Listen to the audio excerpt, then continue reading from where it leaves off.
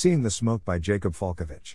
Welcome to the Nonlinear Library, where we use text-to-speech software to convert the best writing from the rationalist and EA communities into audio. This is Seeing the Smoke, published by Jacob Falkovich on the Less Wrong. Cross-posted from Pseudonym. COVID-19 could be pretty bad for you.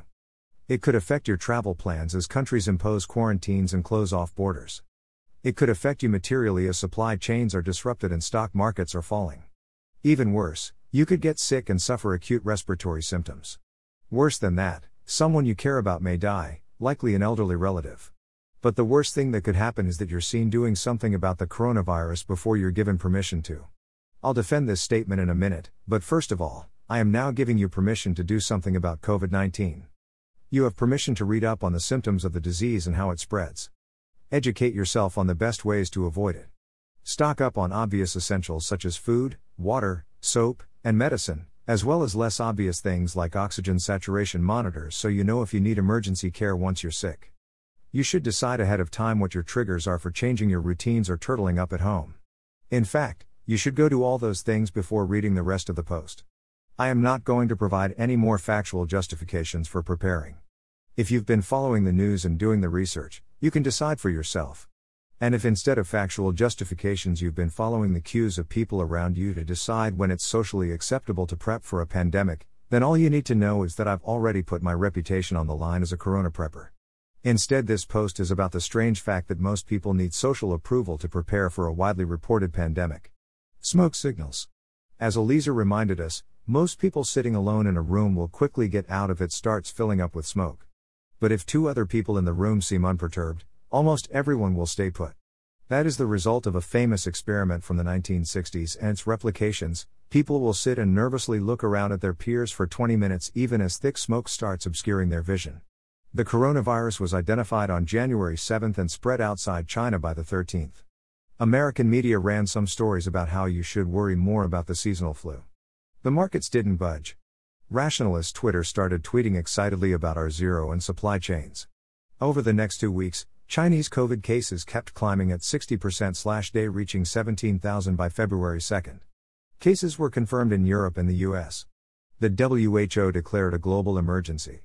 The former FDA commissioner explained why a law technicality made it illegal for US hospitals to test people for coronavirus, implying that we would have no idea how many Americans have contracted the disease.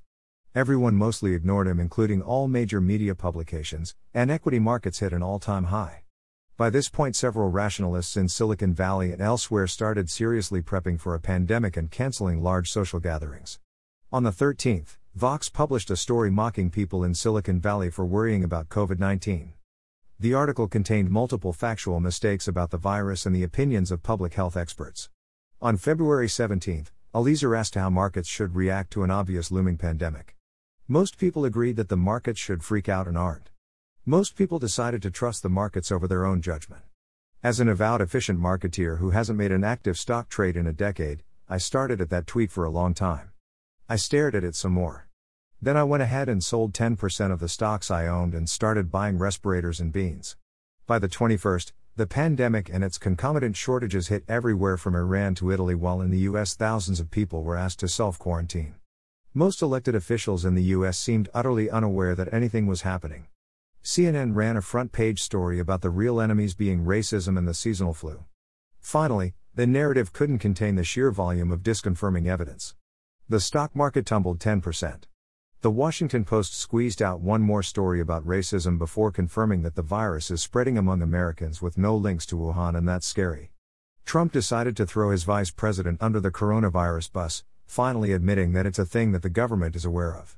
And Rationalist Twitter asked, what the fuck is wrong with everyone who is not on Rationalist Twitter? Cognitive reflection. Before rationality gained a capital letter and a community, a psychologist developed a simple test to identify people who can override an intuitive and wrong answer with a reflective and correct one. One of the questions is: in a lake, there is a patch of lily pads. Every day, the patch doubles in size. If it takes 48 days for the patch to cover the entire lake, how long would it take for the patch to cover half of the lake? Exponential growth is hard for people to grasp.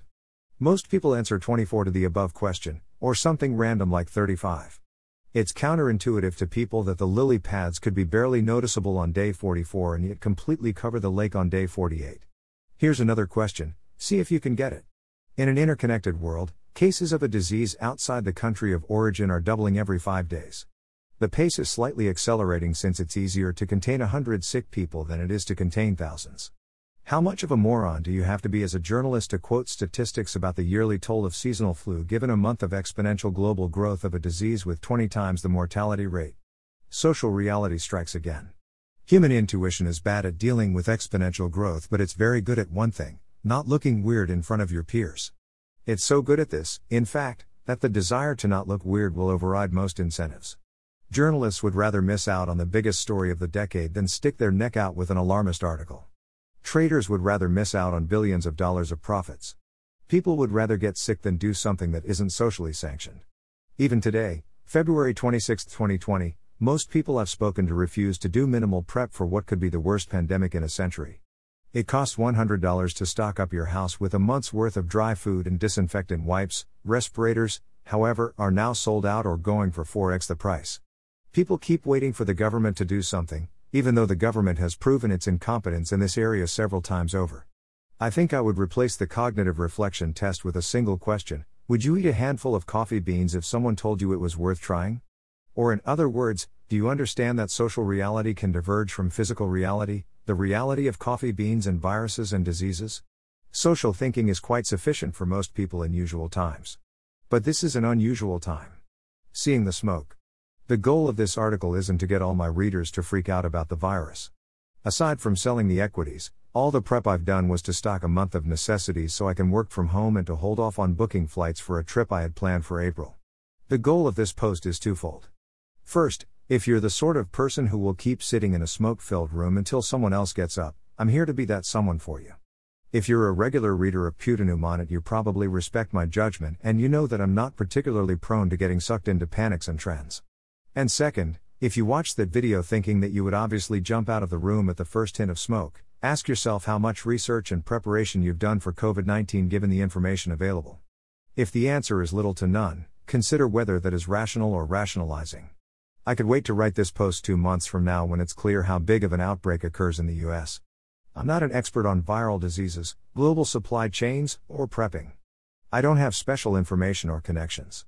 My only differentiation is that I care a bit less than others about appearing weird or foolish, and I trust a bit more in my own judgment. Seeing the smoke and reacting is a learnable skill, and I'm going to give credit to rationality for teaching it. I think COVID-19 is the best exam for rationalists, doing much better than common sense since Bitcoin. So instead of waiting 2 months, I'm submitting my answer for reality to grade. I think I'm seeing smoke. Thanks for listening. To help us out with the Nonlinear Library or to learn more, please visit nonlinear.org.